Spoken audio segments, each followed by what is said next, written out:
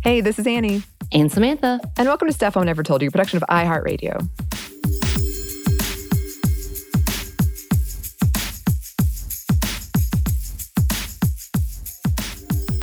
Yes, and today we are finally tackling an episode topic we have been wanting to do for a while now, and so excited to bring on an expert in the field who's been all up in the world of brewing. Oh yes, we love beer.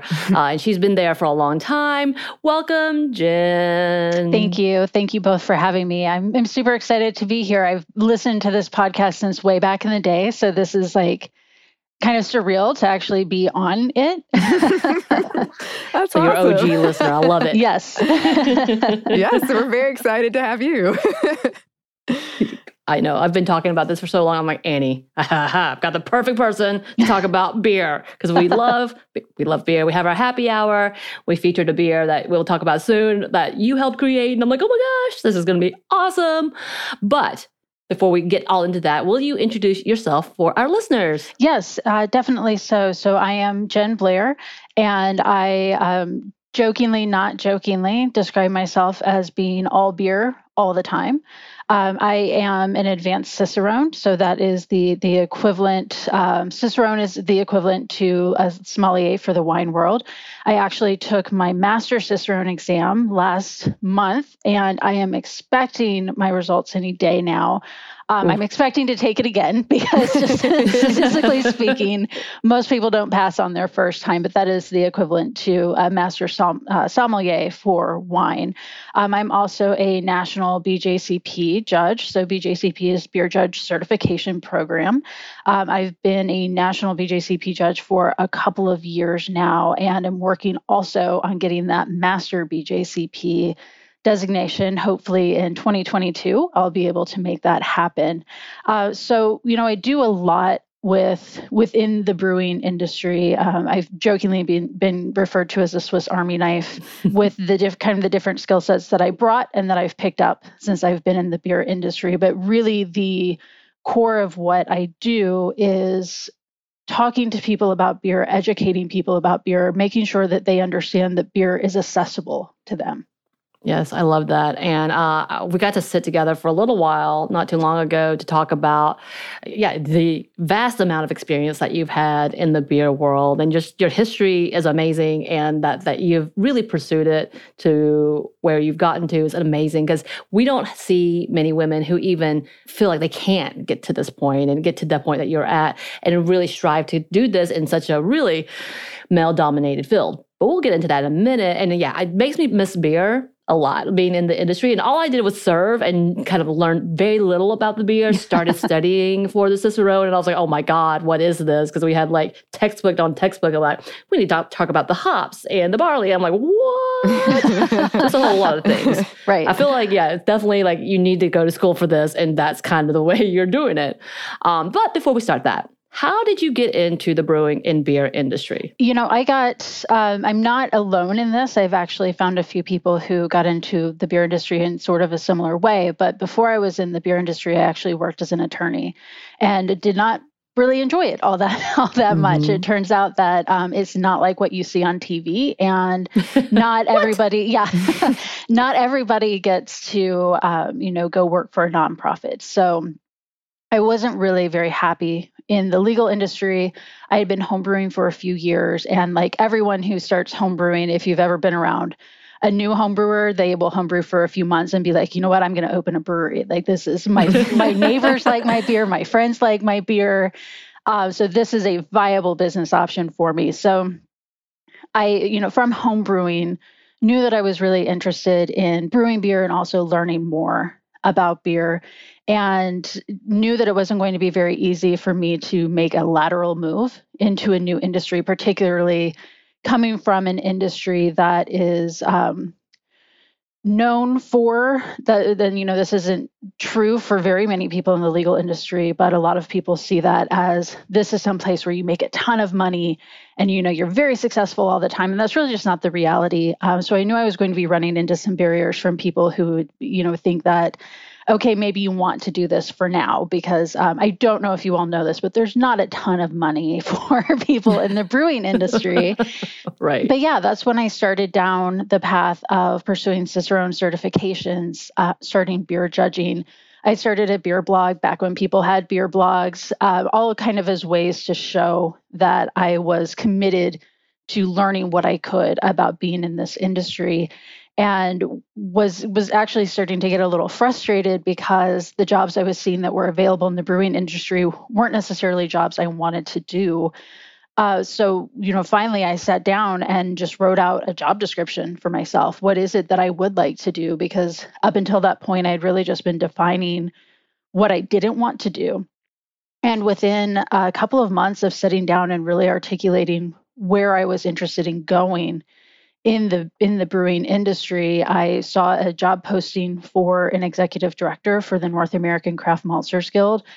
I thought that there was no way that I would get hired for it. I almost didn't apply, and I did apply, and I did get hired. Yeah. And yes, yeah. So I joined that as, on the supply side as the first executive director of the Craft Maltsters Guild. And from there, really just continued to pursue beer sensory, beer education, starting to do more trainings. Consumers really want to learn about beer, and it's incredibly interesting. No matter what no matter where your interests lie, there is something you can learn in beer history that's going to deepen your knowledge of whatever your field is that you're interested in. So from there, I moved into working in breweries in more of an educator role.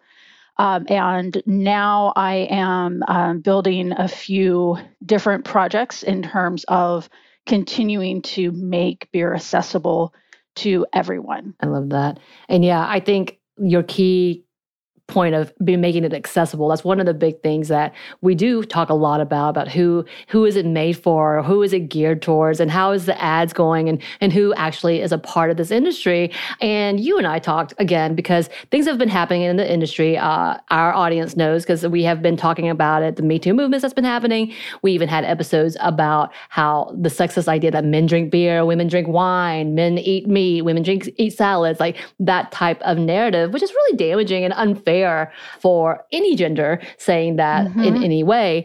And it's always shocking to me to know the history of things. And we've talked about it before, like the history of beer is, it was started by women. They were the ones that were making the beer. They were the ones that had the market, and they did it for many other reasons, like saving grains and such and all of that. And then we come to the point of maybe not completely historically in context, but yeah, witchcraft was a part of this industry as well, that even some men became competitive and realizing, damn, there's some money in this, and maybe accusing some of the alewives of being witches so they can kick out the competition.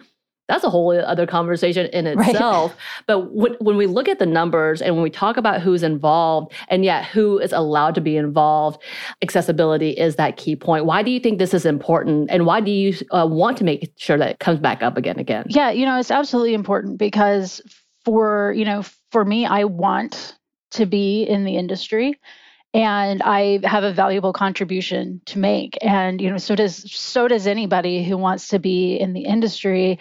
And it's just so important, with craft beer specifically.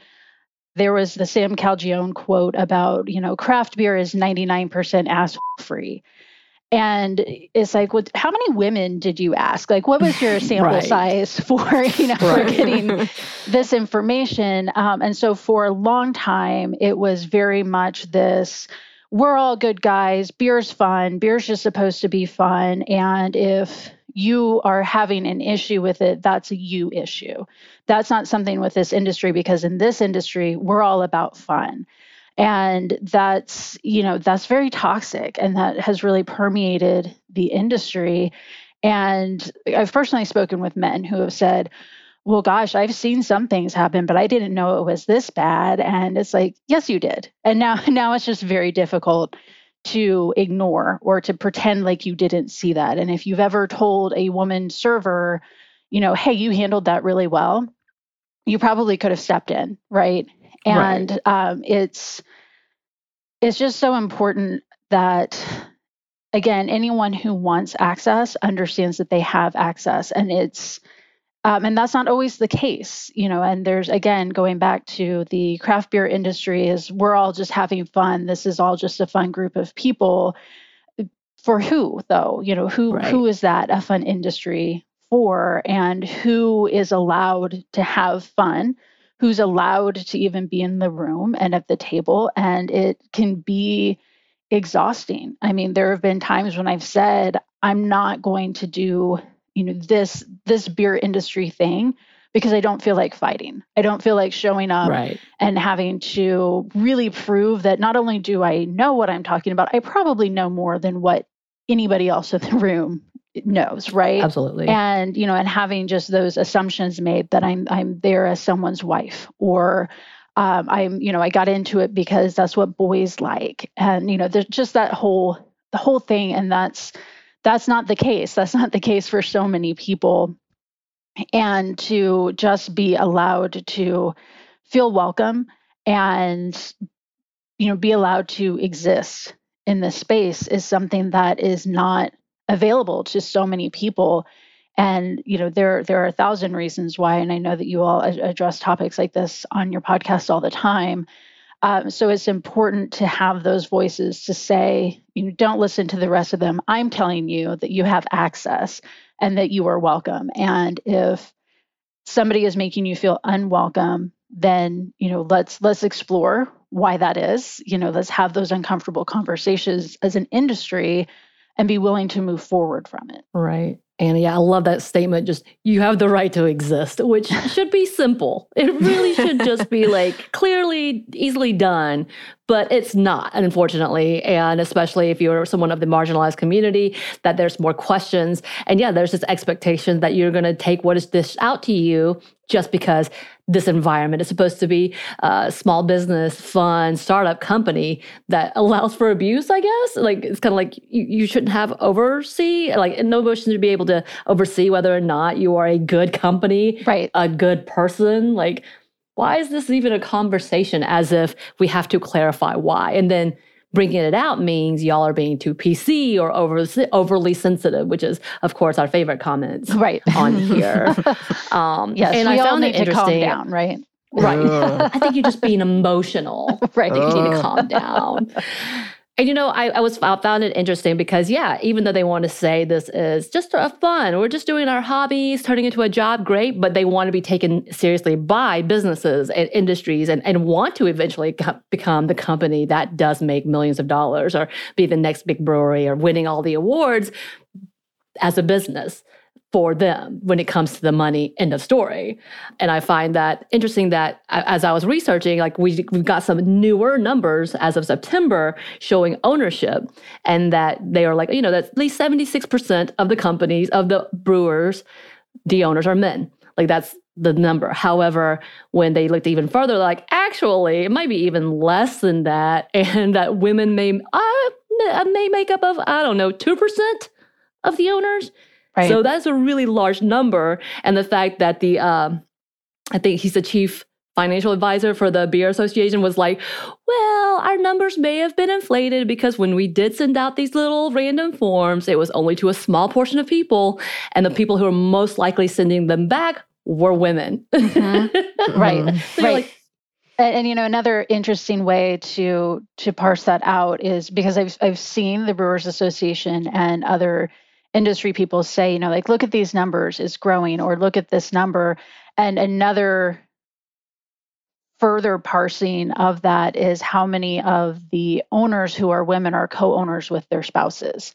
And I don't say that to imply that there's absolutely anything wrong with that, because there's not.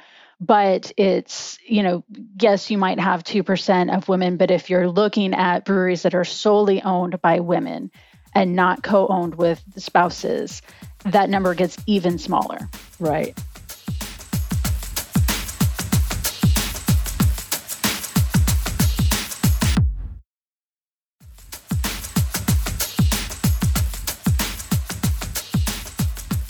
We have been trying to feature as many beers as we could that are female owned, women owned, or at least like partially owned or involved with. Like, you have a female brewer, you have a woman brewer, wonderful, let's bring her beer. And you're like trying to find that. And it's really hard. It is. That doesn't include talking about trying to get it, like different states getting those beers, because that's impossible in itself.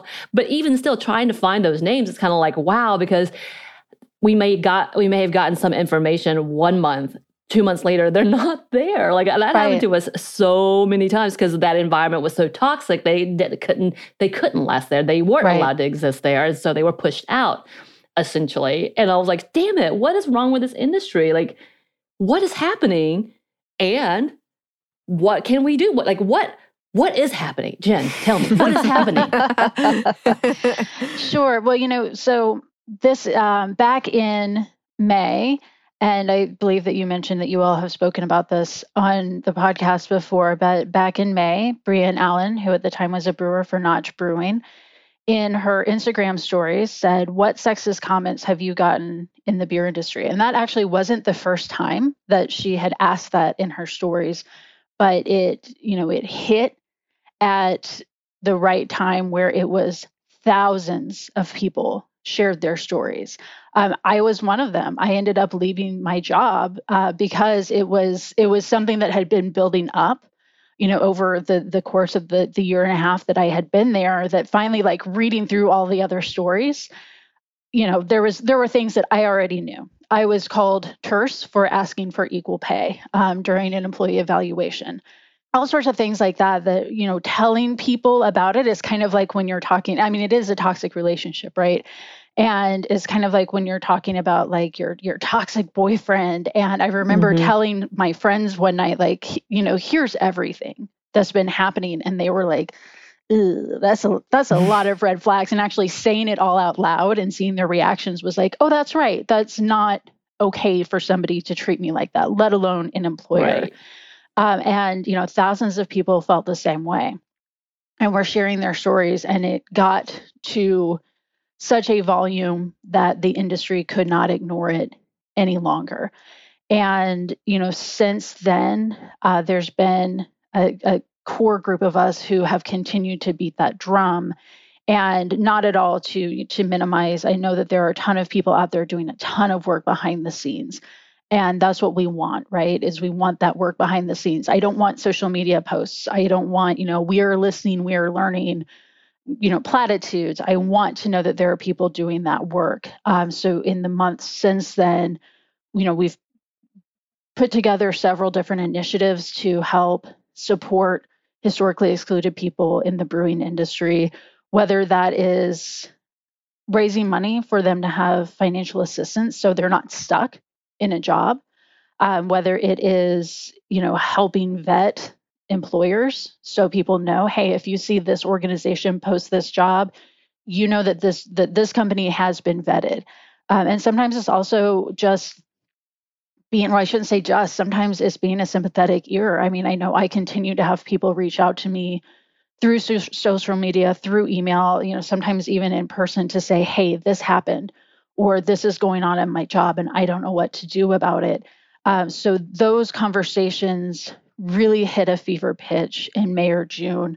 It's been somewhat frustrating to see everybody kind of be like, okay, that's done. Just like we solved racism last year, we solved sexism this year because like we posted a black square, we said that we're listening and we're learning, so we can all move on from it.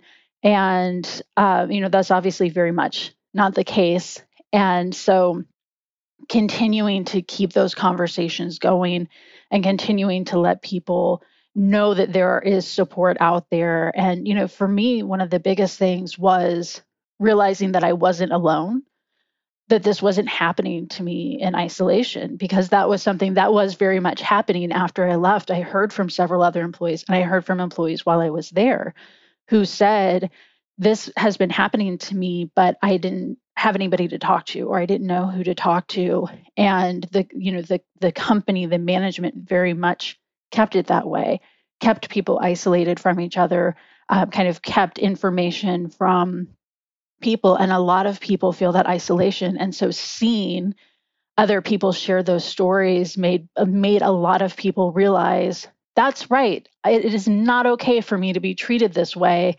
And it's not a me problem. I don't need to calm down. I'm not being overly sensitive.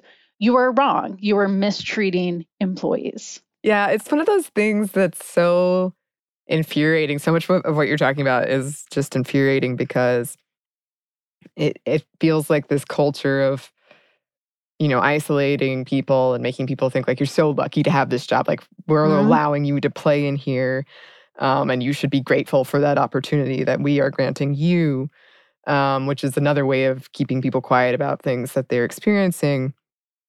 And then having people speak up about it, which is great. And, finding that out you're not alone is great. But it's also frustrating too, because I feel like so many of us women are like, it's almost like, yeah. And guys are like, what? Yeah.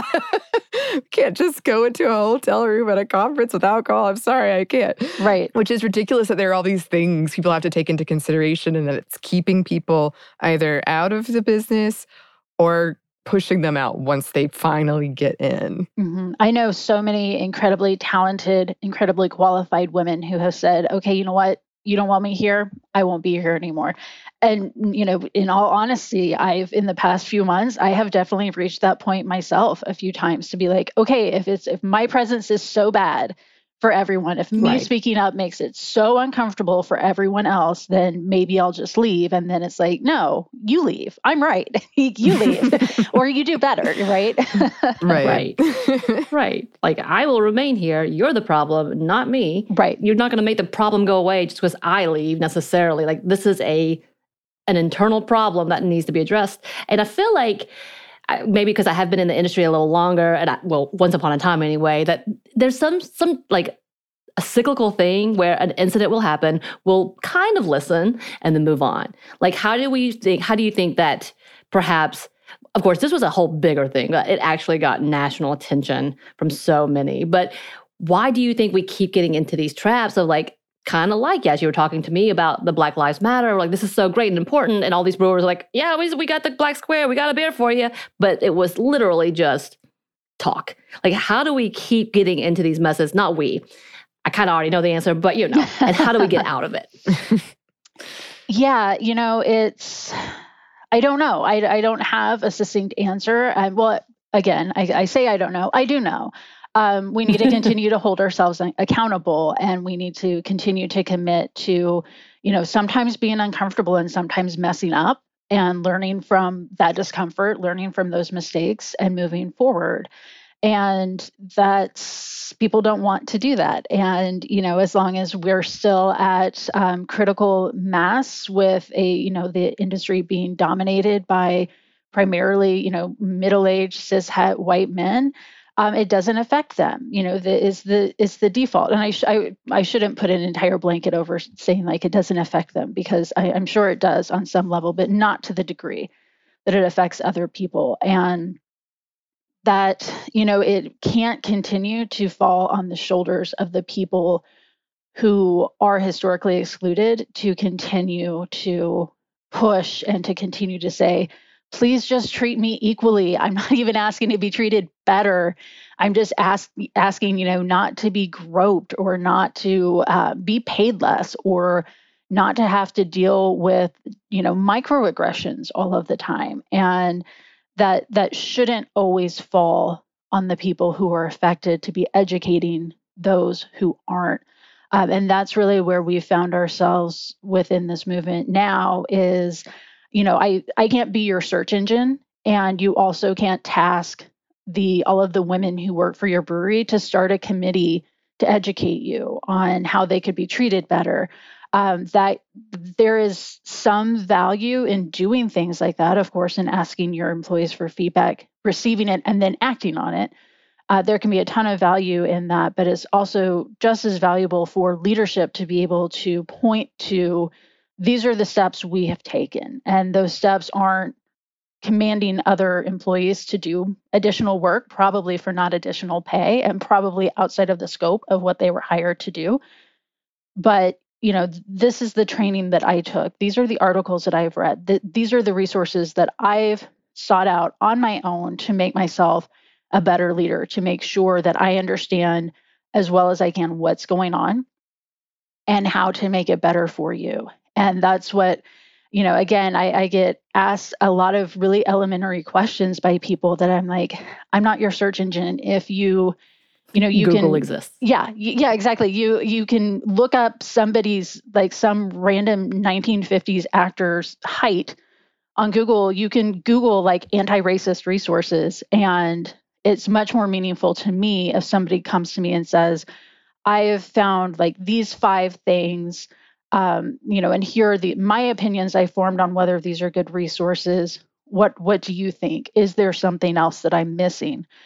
Because we don't know what we don't know, but yes, Google exists.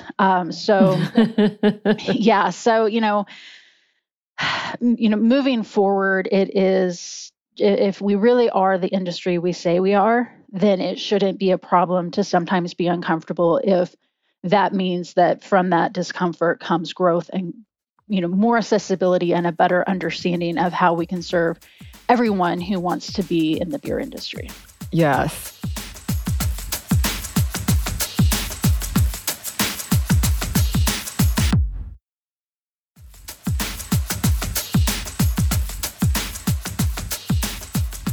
I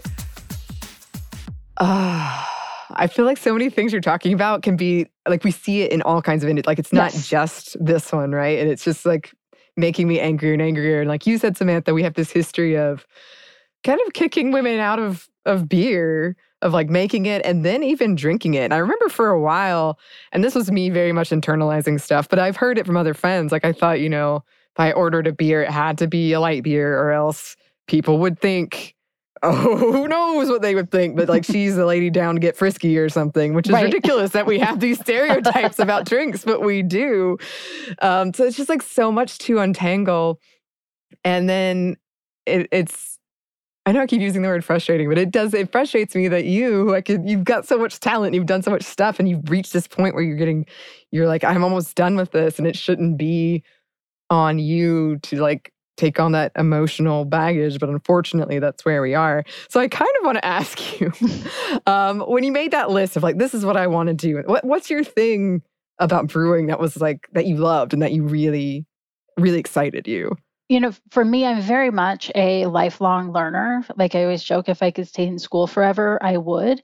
And beer really hits that for me. So in addition to having come from the legal world, my undergraduate degree was in economics, and it's amazing how much beer has shaped history. It's shaped economics. It's funded wars. It has, been influenced by and has influenced tax codes. It reaches every facet. And for me, I'm at the spot now where I am very much not a scientific person. So a lot of the biochemistry and the microbiology part of beer is, I can say the words, but I just don't really like, I sort of understand it, but I'm like, I need somebody to teach me chemistry like I am a middle schooler, because that's the last time I was in a chemistry class. And so that's a new challenge for me now, is getting better at understanding really the science behind it. And that, the science part specifically is where it is super old dudes who have been doing it for 50 years. And that's fabulous. They have a wealth of information and they've done some really cool things, but it's hard to find, that technical information that's presented in a way that's designed to make it accessible to somebody from a non-technical background. So that for me, just always being able to learn something really does it for me. And then I'm also huge into beer sensory and talking to people about beer flavor.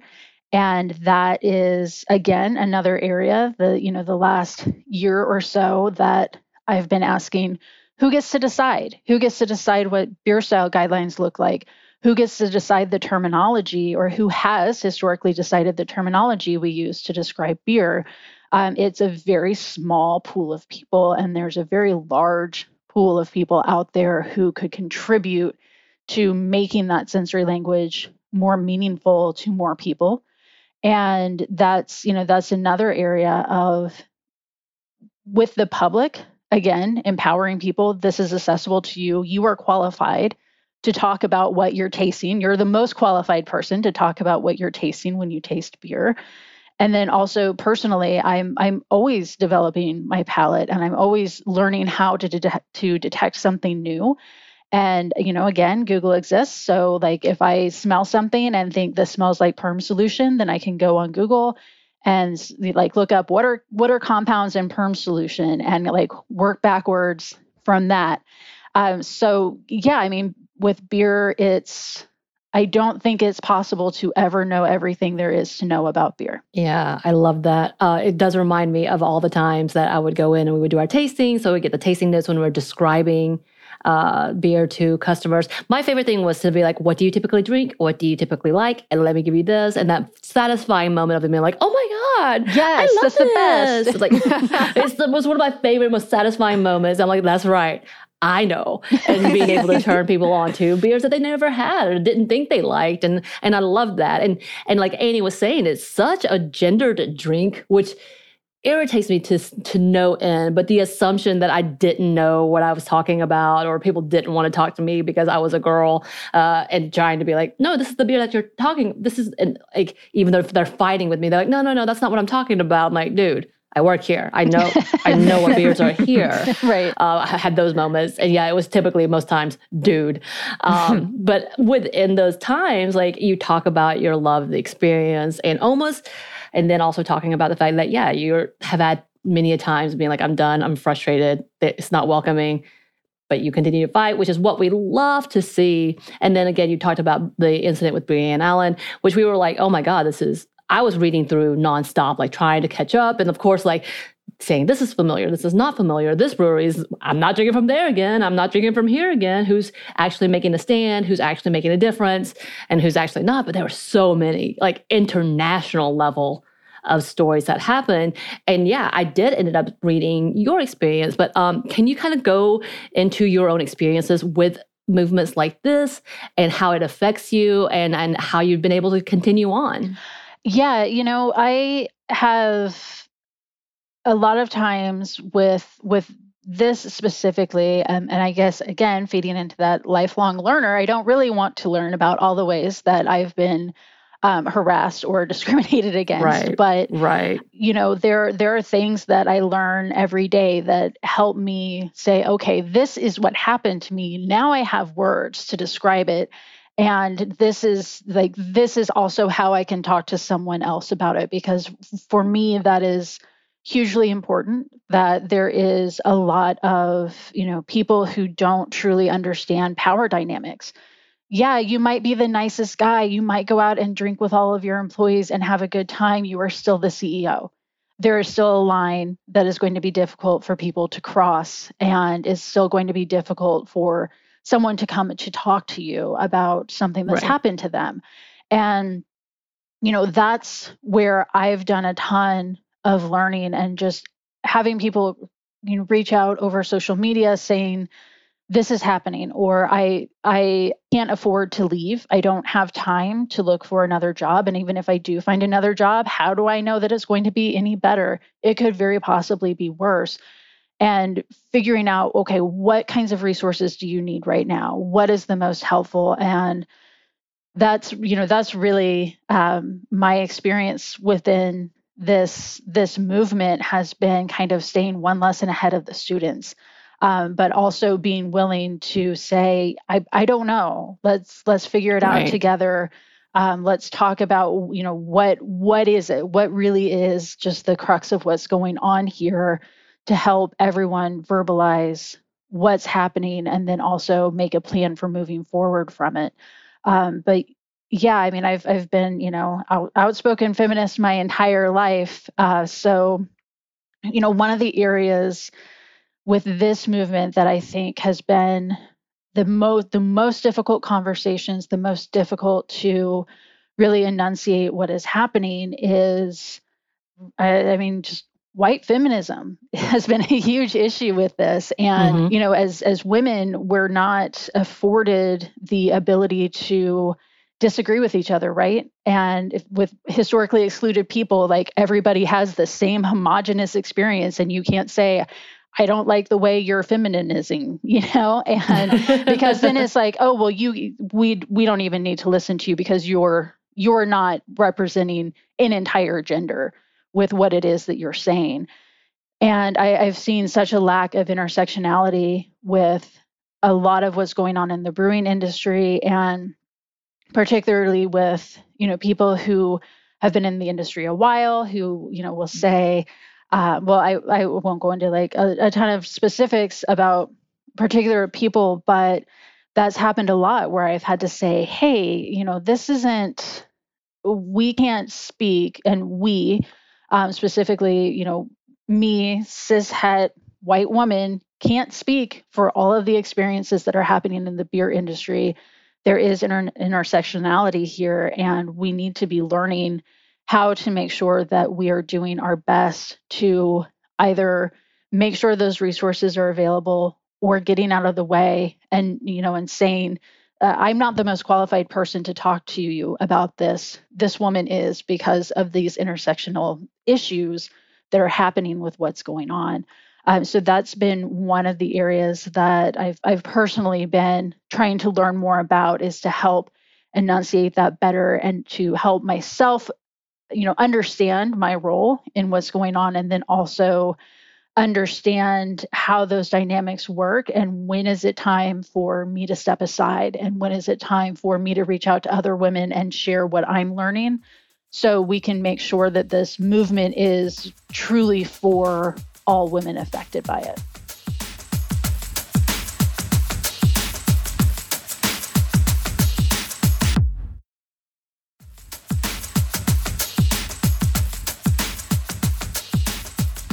Out of curiosity, because you've been doing this for a while, have you seen changes for better or worse during your time in this industry? Yes and yes.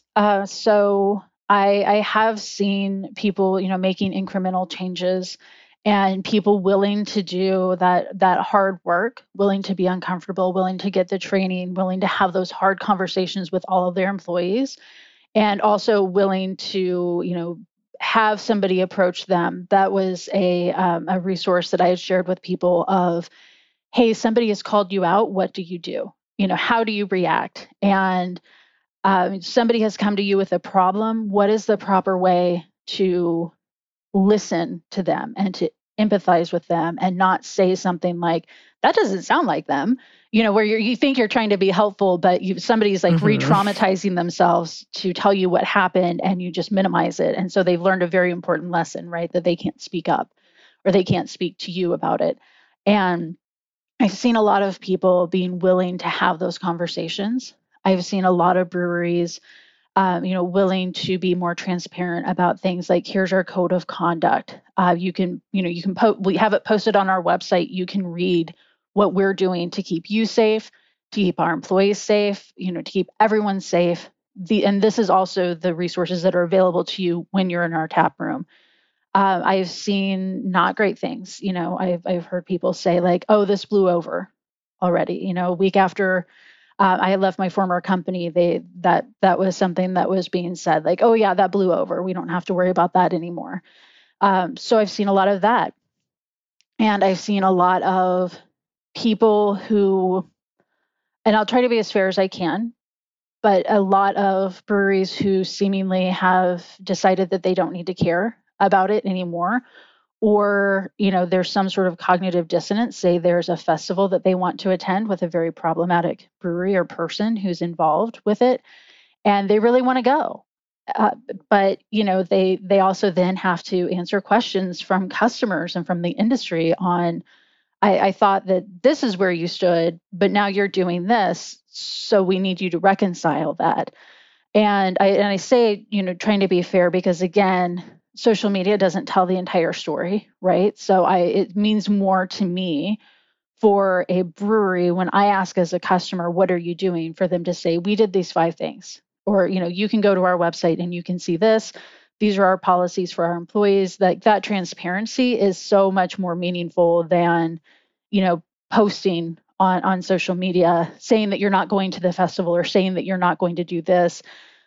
Okay, great. That's something, but that doesn't tell me if you've learned anything from that experience Right. or how you're going to move forward from the experience. That's a lot.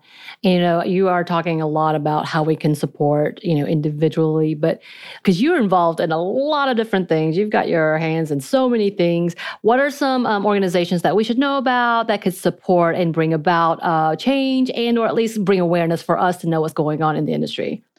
One of the causes that I'm involved in, and this is actually how Sam and I met, was with Brave Noise. And this is a collaboration within the beer industry for breweries to, show their support for historically excluded people. And the way that Brave Noise works is when you sign up, you actually submit a copy of your code of conduct and you receive the beer recipe, brew it when the beer is ready to go. You donate the proceeds to a nonprofit that helps support historically excluded people in the brewing industry somehow. That can look like whatever you would like it to look like. And then also on your beer can, you print the QR code that will people can scan and it will take them to your code of conduct. That is a great way for consumers specifically. Ask your favorite brewery if they're planning to brew Brave Noise. And if they're not, ask them why not. And I definitely don't mean that in a bullying way because I've talked to some breweries who are like, we schedule our beers out, like 6 months in advance or something. So there are Right. reasons why people might not be able to prioritize that, but it's still worth asking. I have a friend of mine who was doing that on her own, just started emailing breweries to say, and, emailing as a consumer to say, hey, these two breweries in town brewed Brave Noise, and I really like your brewery. I really like your beer. Are you planning to brew it? And I think at least two of the breweries that she had emailed ended up saying, we had talked about it, and yes, now we will. So for consumers, ask them if they're planning to brew Brave Noise. If you're in a brewery, ask about their code of conduct. Ask, what do they have in place to help keep customers safe? Do they have training? There's things like safe bars training where breweries will get trained on how to do a good bystander intervention, what to look for, how to keep people safe, what to do if a situation escalates, how to de-escalate, all sorts of things. And there are a ton of breweries who are doing stuff like that. So ask because a lot of times if the consumer's the one asking, breweries want to give consumers what they want. That's why we have so many like fruited sours and like stouts with like Twinkies and like chewed up bubble gum in it and stuff. So breweries want to make their customers happy, right? Make sure that you're letting them know that this would make me very happy as a consumer. Other things to be aware of, we also have the Brave Voices Fund, which is a fund that we created to be able to help provide financial assistance for people who need to leave that job. Again, it was a huge privilege and continues to be a huge privilege for me that I'm part of a dual income household. So it was Mhm. not easy for me to leave my job, but we were going to be fine in the interim because I'm part of a dual income household. We can make it work. And a lot of people don't have that privilege. And so Right. that's just a reality. The Brave Voices Fund it accepts donations. You can also go to the bravenoise.com website, and there's a ton of different charities and nonprofits on there where you can donate your money directly that are doing different things like promoting mental health, providing training, providing job training, all sorts of things. There are a lot of really great organizations doing really good work right now that would be happy to receive your money, receive your time, receive your donation, receive your voice. Amplifying these Mhm. things as consumers is huge. I mean, that's really everything, and that's one of the things that's been frustrating at times throughout this movement is that the general public isn't aware of everything that's been going on, right? So Right. making more people aware that none of us can humanly care about every single thing in the world, right? But, there are causes we can be deliberate when we're making some of our purchasing decisions. Someplace like craft beer is a great place to be able to do that. Your money has power. And if somebody, isn't able to show you what they're doing, again, if it's something that's important to you, if you're listening to this, I'm guessing it probably is important to you, you can ask those questions and make your purchasing decisions accordingly. That's all amazing. So looking back now, is there something you would tell your younger self as you were getting into this industry? Any advice you would give? Oh, man. Yeah, I think it would be to speak up more. I'm still trying to condition myself out of politely laughing when a man says something to me that I'm like, my first reaction is, and then like it'll soak in what was just said to me. So I'm still trying to like unlearn doing that and unlearn, that polite laugh gets me so much and I get so frustrated by it. So I think I would tell myself, my younger self, you don't have to do that, right? You don't have to make the people around you comfortable when it means that you are feeling uncomfortable or unsafe. That's good advice. Really good. Yeah. And because, we are talking about beer and you're an expert, what is your top 3 beers that we should know about? I'm giving you 3 because if you're much more like Annie and I, we have too many, especially in a field that we love. Except Annie likes to take bonuses. I'm not giving you bonuses, just 3. Okay. I will give you 3 beer styles. This is a little bit of a cheat because I'm not going to give you 3 specific beers. I will give you 3 beer styles. Number 1, smoked beer. It's my absolute favorite. Okay. The reason why I'm telling you I'm not giving you a specific beer for this is because smoked beer is such a wide range of flavors and levels of smoke that I am an evangelist for smoked beer. So there is a smoked beer out there for everyone. The same way there's a beer out there for everyone, there's a smoked beer out there that you will like. So smoked beer, number 1, like by a long shot. Yes, everyone go find a smoked beer. And if you don't like the first one, keep trying because I guarantee you will find a good one. Number 2, I would have to say really, this is tough because it's kind of like when you ask like a film person what their favorite movie is. It's like, well, it depends. I know. Right? Yes. You found one way to cheat though, so let's see how you keep going. My other one, I would say to seek out a really well-made mixed fermentation beer. So that's going to be something that's going to have some sour characteristics, some funky Brettanomyces characteristics. And I say well-made because there's a lot of like not super great ones out there, but there are a few places who do them really well.